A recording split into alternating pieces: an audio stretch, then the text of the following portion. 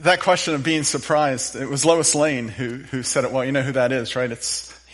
Lois Lane is Clark Kent's girlfriend, right? Wannabe girlfriend. And she said it well. She said, I like being surprised as long as I know about it in advance. All right? I think I agree. Take, for example, the surprise birthday party. Do you like that? Some of you are like, yeah, I love that. And others are like, nah, I'm never really sure, personally. I'm never really sure how to respond to that. And am I doing a good enough job letting them know they did a good job doing this? It's just kind of awkward for me. Or what about the surprise visit? Oh, well, Aunt Nellie, you and Uncle Frank came to visit here on Friday all the way from Kansas for the weekend. We didn't know you were coming. What a pleasant surprise, right? That's not what you're looking for, right? You love Aunt Nellie, you love Uncle Frank, but you kind of like to know ahead of time. Or how about the surprise date? Hey, honey, be ready at 7 o'clock. I'm picking you up. Wear something nice. Should I eat beforehand? Or I don't know. Wear something nice. What does that mean? We're going four-wheeling. I don't know. I don't know how to behave in those kind of surprises. And there's a lot of reasons that people don't know how to behave. There's the awkwardness of not knowing how to react. Some people just don't like being the center of attention. And if they do like being the center of attention, they want it under their terms, right? And other people, it's just kind of embarrassing. There was a guy who was writing, and I found this online this week, in a sort of an online forum, and he asked a question. He said, I've made all these plans for my wife for a surprise 6 weeks from now, and I've told her, I've involved a lot of her friends, and I've told her, I have a surprise for you in 6 weeks, and she's unhappy. She says knowing about that just makes the next 6 weeks really stressful. What am I doing wrong? And buddy, did people answer him. Everybody had an opinion on that. But there was this one subset of answers that went kind of like this. Surprises can be a problem because, number one, they take away our control by force, and they give it to someone else. And number two, surprises can take away our sense of security and force us to trust somebody else. Number three, surprises rely on that other party who's doing the surprising to know what I like and what I don't like, and to know what would be good for me and what wouldn't be good for me. If you think about it, appreciating surprises really requires just a couple elements. The first of those elements would be a pretty high level of trust. Being surprised requires letting the other person control that situation and choosing what you're going to experience and acting on what he or she thinks you will like. I've got to trust them. And if I don't trust them, that kind of messes up the whole surprise element. The second element that is in surprise is a high level of insight on the part of the person who's doing the surprising.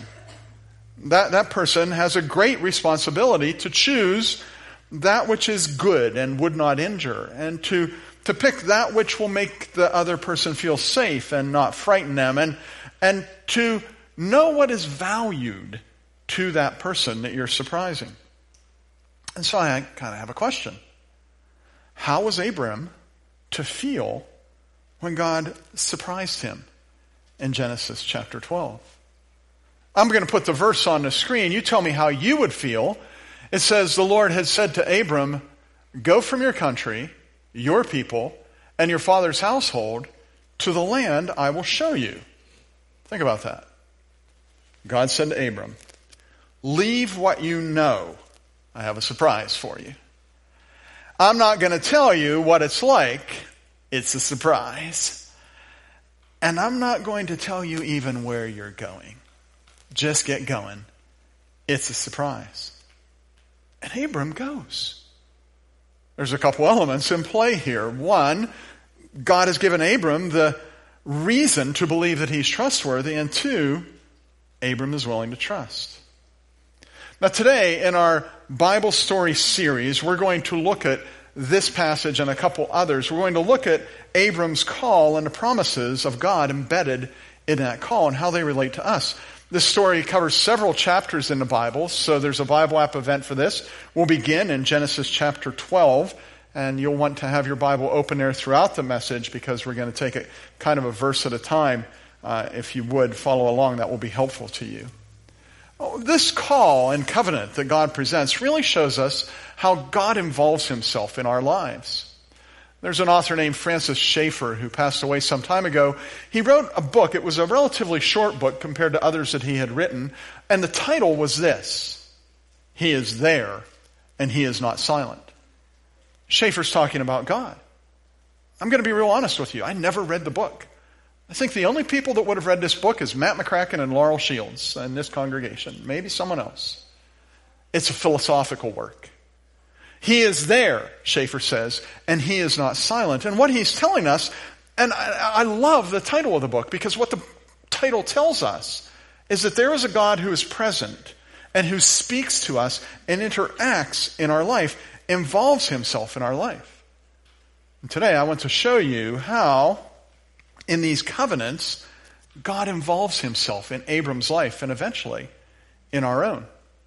Now I'm thinking to myself, how do I preach a sermon on the covenant of God? And some people see these as three different covenants. Others see it as one covenant that's being unfolded. That's how we're going to approach it today, as one covenant that's being unfolded.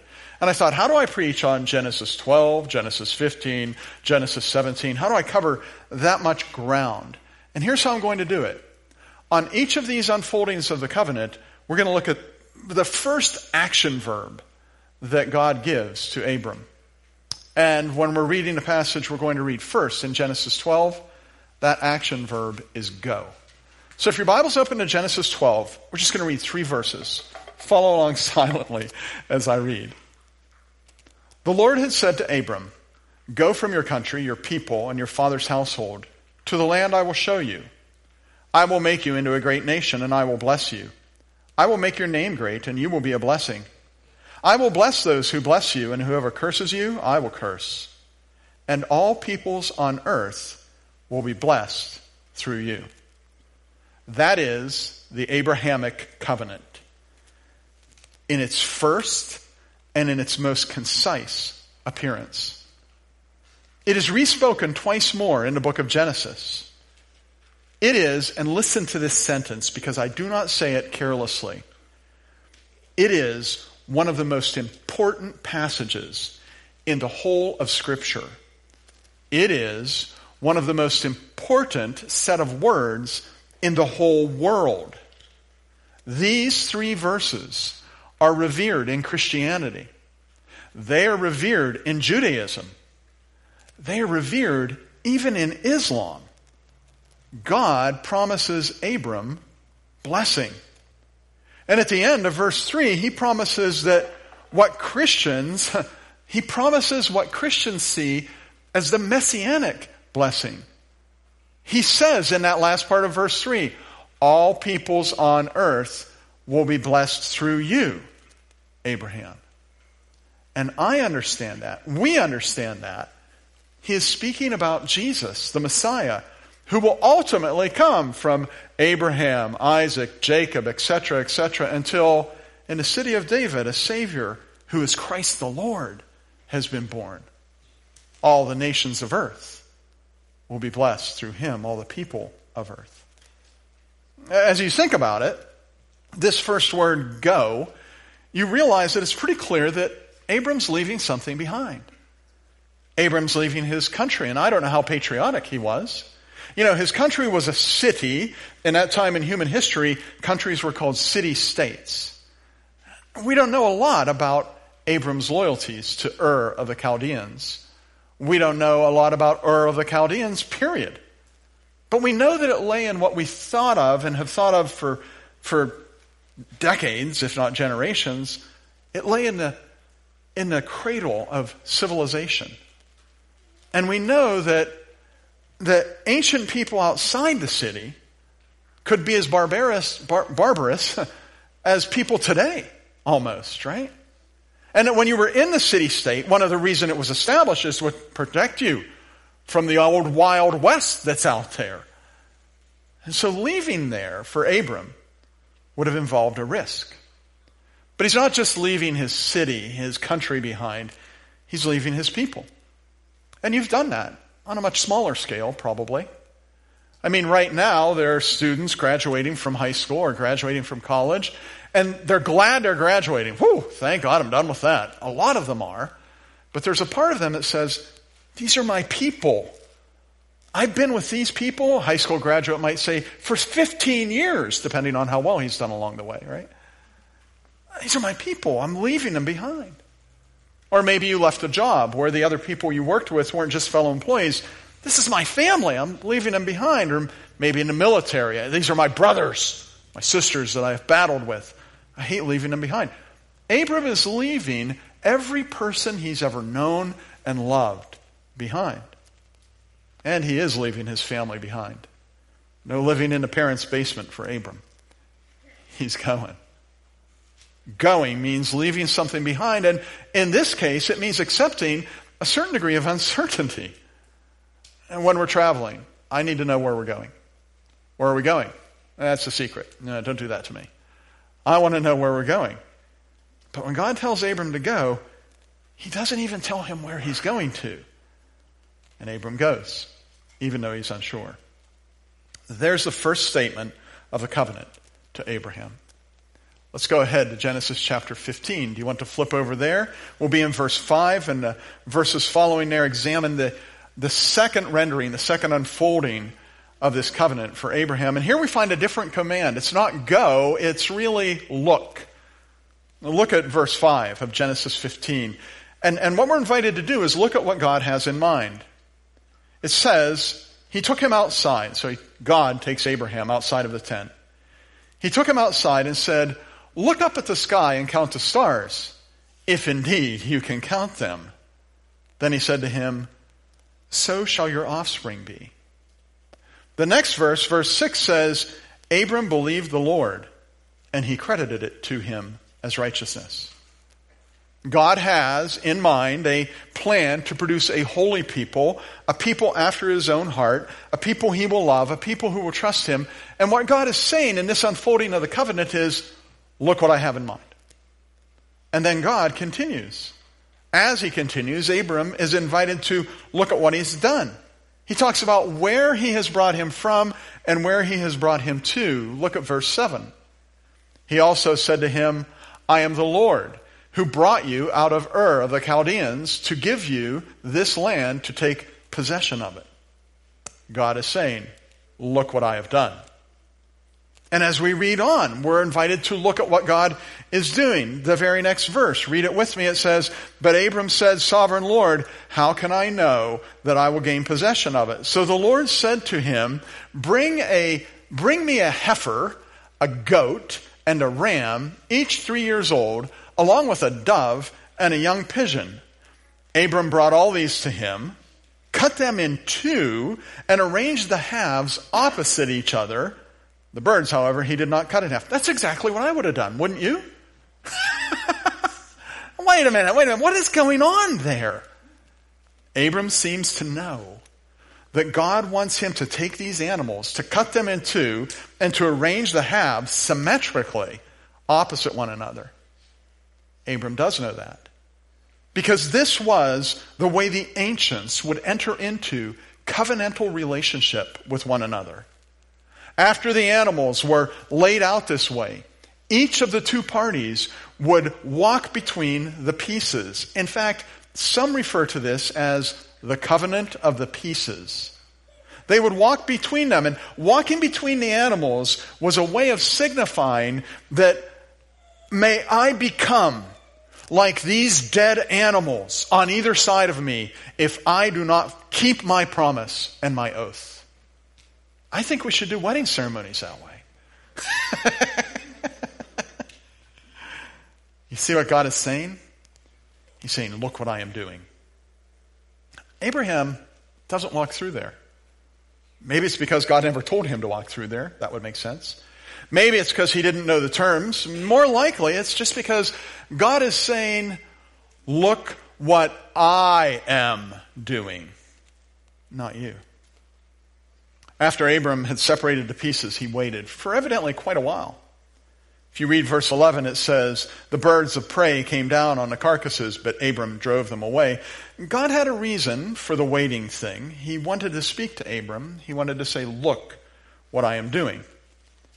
And then God shows himself in a most striking setting. Read verse 17. As the sun was setting, Abram fell into a deep sleep, and a thick and dreadful darkness came over him. Do you remember last week when we were talking a little bit about Sarah? And do you remember I asked you the question, should Christians fear God? And then we talked about that a little bit, and I said, the short answer is, yep, we should. We don't fear him with a cowering kind of fear, but rather with a deep respect and appreciation for who he is, his grandeur, his greatness, his holiness, his distinct otherness. I think of the apostle when he said to Jesus, get away from me, Lord, for I am a sinful man. He's so different than us in that regard that we have a reverential fear of him. Well, verse 12 drives this home for Abram. Thick and dreadful darkness. The Hebrew word means fear, terror, dread, horror. Think of the most frightened you've ever been in your life. This past week, Laurel and I were traveling through a town in rural Pennsylvania. I was in my little Camry, with the hood that kind of goes down. I like to think I'm in a Corvette when I'm in that. It has a pointy nose. And there's a guy coming. I think it was in Reynoldsville, and they have the parking that goes in kind of at an angle. Do they call that diagonal parking? I can't remember. And as I'm driving along, there's a pickup truck coming to me, and the guy's got like huge tires on. He's got it jacked up way up in the air. It's the thing that'll drive right over me. I'm not bothered though, because I'm in my lane and he's in his lane until one of those diagonal parkers pulls out. And he's going at a pretty good clip. He can't stop. And he's not paying attention. And now he's in my lane. This close. Terror. Fear. That kind of feeling. Think of that moment that happened to you. This is worse. It's a thick darkness. It's a dreadful darkness. Why? Why is God, who is light, doing this? Here's why. Because this is a monumental instant in human history. This is a really big deal in human history. And God is saying, look at what I'm doing. Look at what I'm doing. And then God makes a promise. He promises to be with Abram's children. Look at verse 13. It says, the Lord said to him, know for certain that for 400 years your descendants will be strangers in a country not their own, and they'll be enslaved and mistreated there. We know what that is. That's Egypt, right? And then in verse 14, but I will punish the nation they serve as slaves, and afterward they will come out with great possessions. That ought to bring to your mind the whole plagues of Egypt and the drowning of the Egyptian army in the Red Sea. And then you keep reading in verse 15, you, however, will go to your ancestors in peace and be buried at a good old age. That's what I want right there. That's a good thing. And then verse 16, in the fourth generation your descendants will come back here, for the sin of the Amorites has not yet reached its full measure. Man, I'd like to just preach on that last verse, right? That's fascinating. But what I want to preach on today and what I want you to hear today is what God is saying. Look what I'm doing. Look what I'm doing. And then he promises to reward Abram's people. Read verse 18. On that day, the Lord made a covenant with Abram and said, to your descendants I give this land, from the Wadi of Egypt to the great river Euphrates, the land of the Kenites, Kenizzites, Canaanites, Hittites, Perizzites, Rephaites, Amorites, Canaanites, Girgashites, and Jebusites. If you have been paying attention over the past several weeks, those are the children of Ham. I'm going to give you their land. God is saying, look what I'm doing.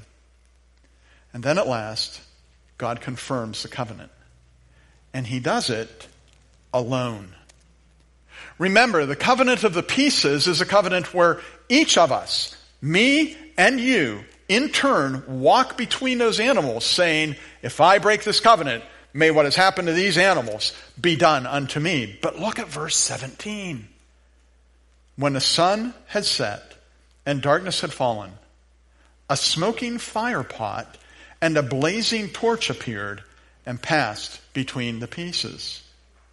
Smoke, fire. Two manifestations of God's presence that come up later as God leads Israel out of Egypt. Just in case you don't have it memorized, I'll put Exodus 13:21 on the screen for you. By day, the Lord went ahead of them in a pillar of cloud to guide them on their way, and by night in a pillar of fire to give them light so that they could travel by day or by night.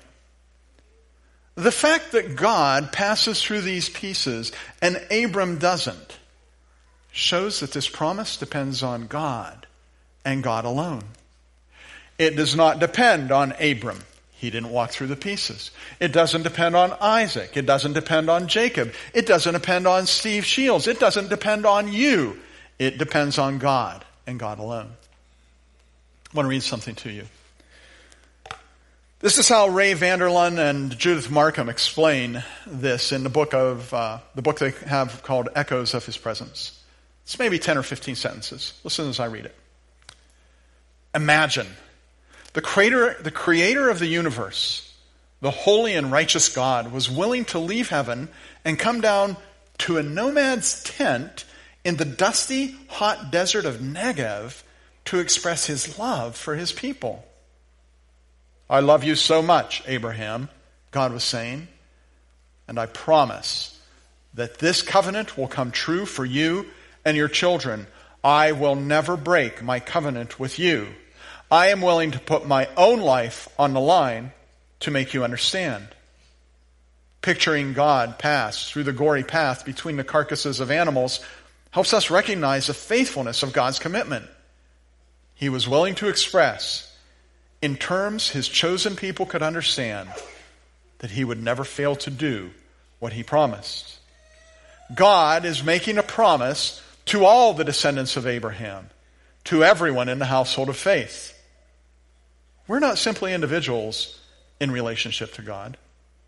We're part of a long line of people marching back through history, from our famous Jewish ancestors David, Hezekiah, and Peter, to the millions of unknown believers, from the ancient Israelites and the Jewish people of Jesus' day to the Christian community dating from the early church. We're part of a community of people with whom God established a relationship in the dust and sand of the Negev. When God made this covenant with his people, he did something no human being would have even considered doing. In the usual blood covenant, each party was responsible for keeping only his side of the promise. When God made the covenant to Abraham, however, he promised to keep both sides of the agreement. If this covenant is broken, Abraham, for whatever reason, my unfaithfulness or yours, I will pay the price, said God.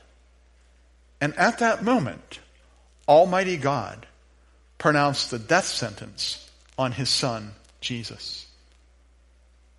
God is saying, look what I am doing. Look what I am doing.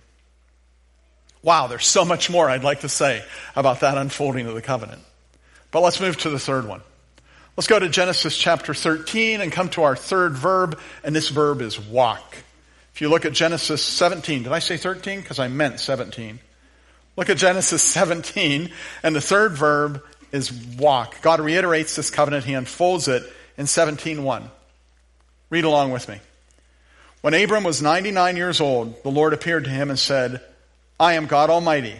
Walk before me faithfully and be blameless.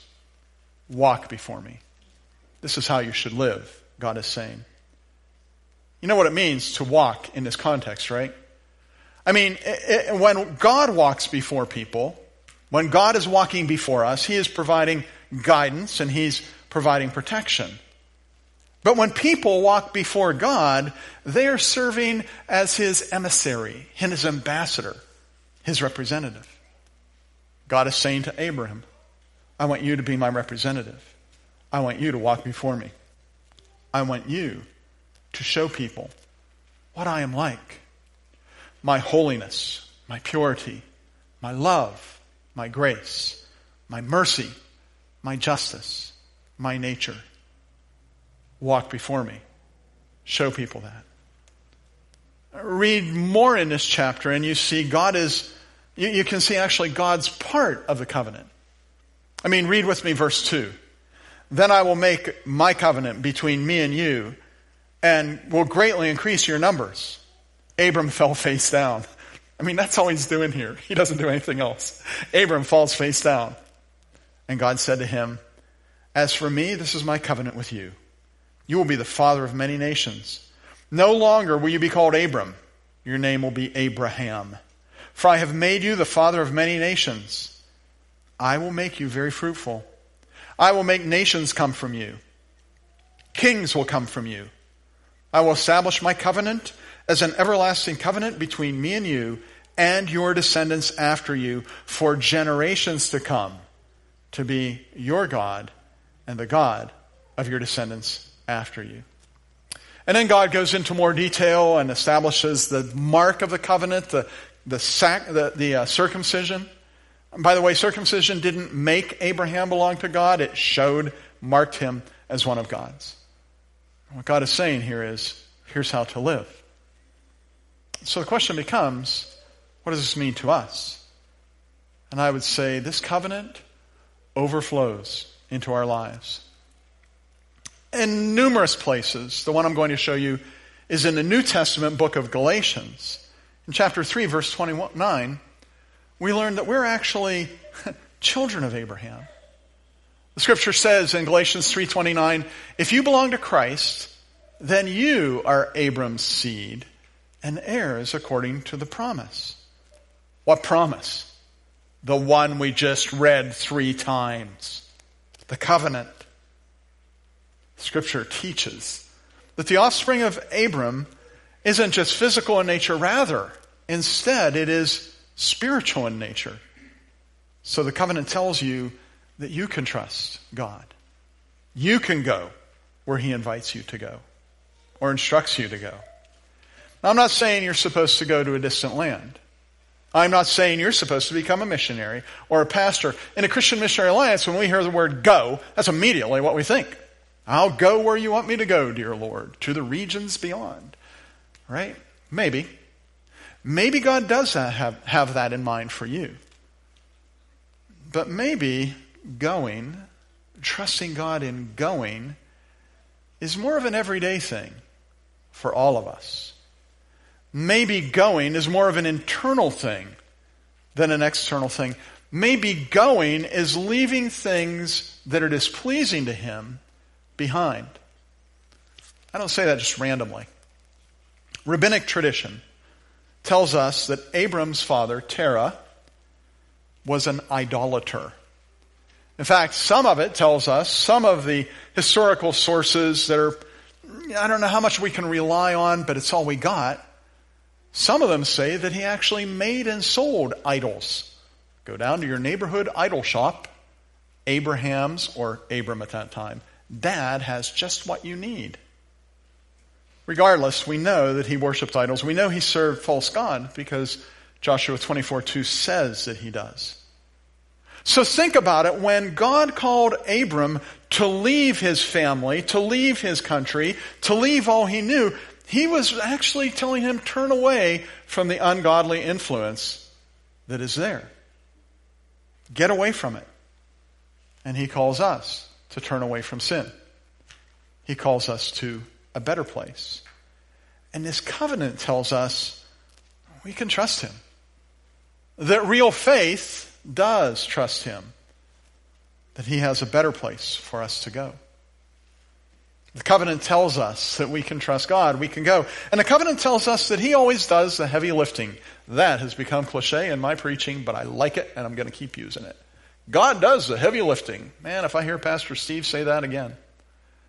We had that driving teacher who said, you know, and we used to keep a tally of how many times he said that in a 40-minute class period. Pastor Steve says God does the heavy lifting. I'm up to 30 times he said it in the past month. I'm sticking with it. It's good, you know? Look at what he's done. Look at what he's done. For Abram, he passed through the pieces. For you and me, he died on a cross. He paid for our sin. He purchased our forgiveness. He gives his Holy Spirit to live inside of us. He brings direction to our life. He gives the promise of the hope of eternal life. He walks with us through the valley of the shadow of death. And he does all of this through Christ, making us one of his children. What do? We receive it. And we live a life of gratitude. God does the work in the covenant.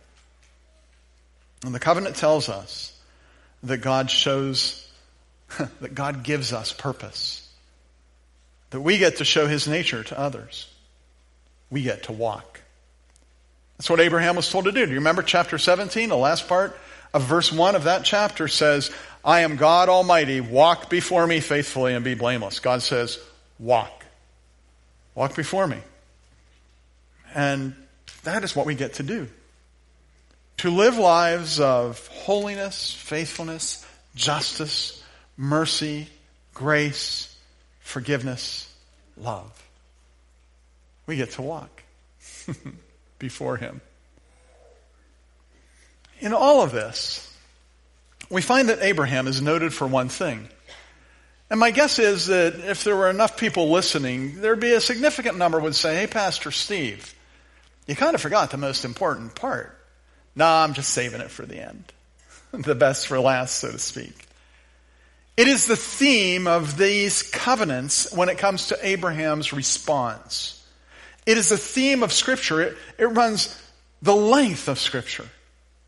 And it's found first, I read it to you earlier, in Genesis 15:6. Abram believed the Lord, and he credited it to him as righteousness. It says that again in the Old Testament in the Psalms, and then it says it in the New Testament like it is the heartbeat of our faith. Romans chapter 4 verse 3 reads, what does Scripture say? Abraham believed God, and it was credited to him as righteousness. And then again in Romans chapter 4 verse 9, is this blessedness only for the circumcised or also for the uncircumcised? We have been saying that Abraham's faith was credited to him as righteousness. And then in Galatians chapter 3, verse 6, so Abraham believed God, and it was credited to him as righteousness.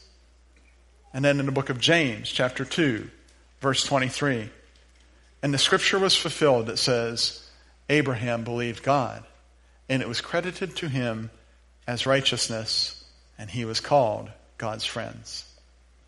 This is what God calls you to. This is a covenant that he desires to engage you in. A covenant where you trust him and respond in faith.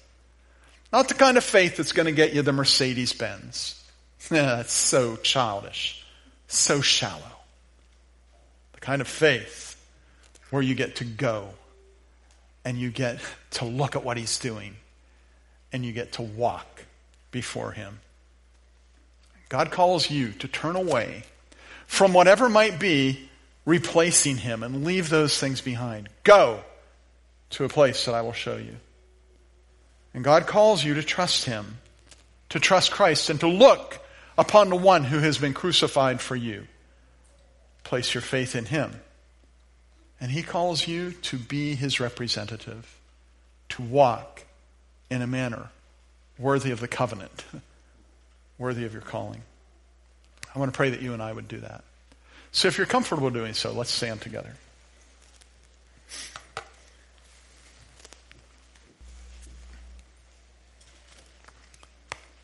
Let's pray together.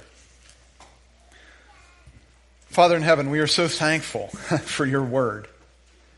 It is pretty amazing to us, God, when we consider that you left heaven and came down to the sand of the Negev to a guy living in a tent and said, I want to establish a covenant with you, and through this covenant, through you, all the peoples of earth will be blessed. And that those of us trusting in Christ, we are those people. Sometimes I think of Abraham, how one of those stars had been lit for me. It is amazing. As we hear you call us to go, to leave behind that which is displeasing to you and fails to represent your character, we go. We go away from that to a place we do not know, but we trust you because we look at what you have done, sending your son Jesus for us, walking through the pieces, but not with the blood of animals, but with the blood of Christ. We look to him to carry the covenant as he carried the cross and to pay for our redemption. And we walk in this life as your representatives, knowing, God, we are completely incapable of doing that apart from your Spirit's empowerment and sustaining supernatural ability. May we walk as men and women worthy of the covenant, worthy of the cross, worthy of our calling. In Christ's name, amen.